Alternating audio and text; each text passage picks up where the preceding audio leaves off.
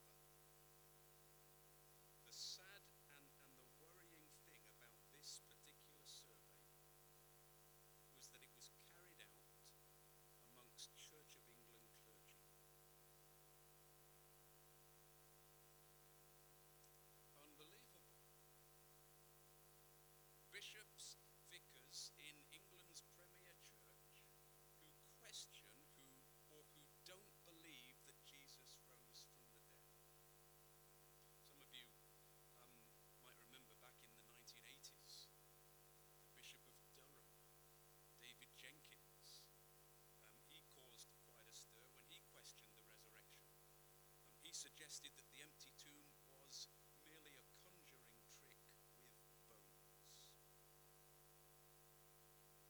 So 1 Corinthians 15 is as applicable today in the church as it was for some in the church at Corinth 2,000 years ago. But isn't it sad when you hear of vicars and clergy who don't believe in the resurrection? And you've got to ask, what on earth are they doing in the job? Because that belief in a bodily resurrection of Christ is foundational to Christianity.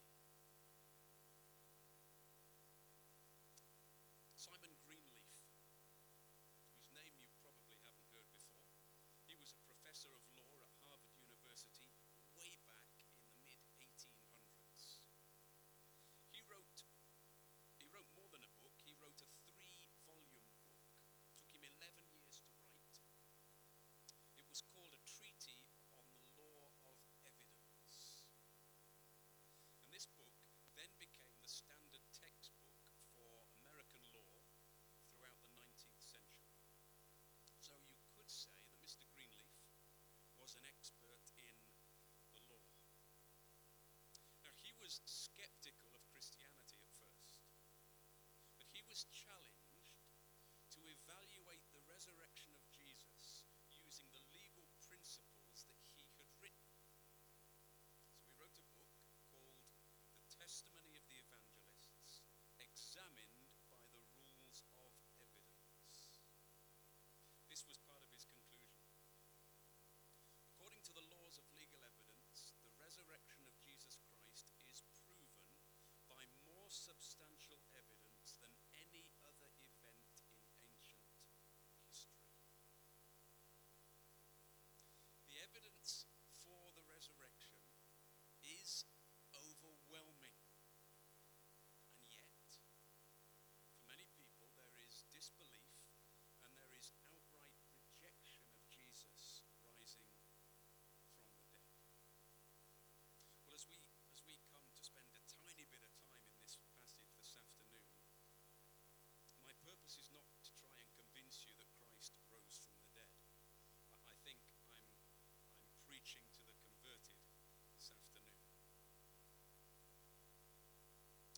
My purpose really is to encourage and to inspire and to fill our hearts afresh with the very real hope that because Christ died and rose again, we who are in Christ will rise again and live in heaven for eternity.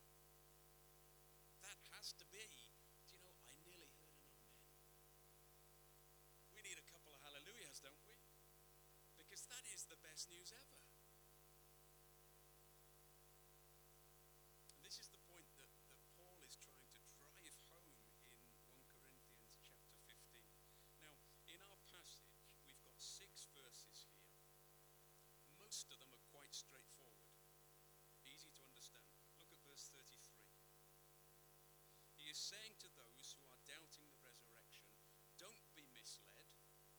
Bad company corrupts good character.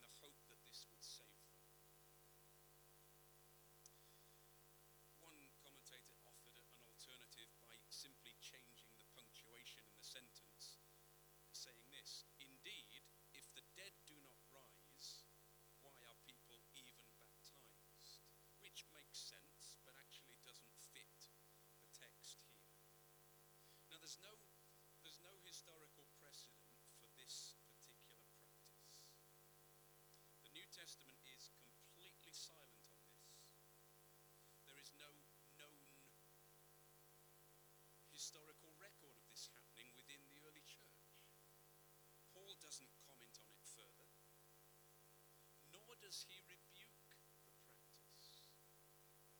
He doesn't condone, doesn't rebuke. He simply refers to it and then moves on with his argument. And many scholars have a problem with this. How can Paul mention such a practice without disapproving of it, especially when it therefore appears to contradict his own teaching on justification by faith alone and the need for a personal response on the part of the believer? Surely Paul can't think that it's right for a Christian to be baptized on behalf of someone else. The Bible certainly doesn't teach that. So what are we to make of this problem verse? Let me read you a small story before I explain that. There's the story about a preacher who took a seat in a dining car on a train traveling along the Hudson River in eastern New York. And this preacher got into conversation with an ardent atheist in the carriage. And this man said to the preacher, "Don't you find that there are things in the Bible that you don't understand?" And the minister answered without hesitation, "Absolutely, there are quite a few things in Scripture that I find myself scratching my head over. I don't understand." And the atheist responded with an air of triumph, thinking that he had cornered the preacher and got the upper hand. And he said to him, "So what do you do with those verses that you don't understand, especially when you say that you believe that the whole Bible is the Word of God?" Quietly, the preacher continued to eat his lunch, which happened to be a particular fish from the Hudson River that was noted for its bony structure. And he looked up and he said to the atheist, "I do just as I do when I'm eating this fish.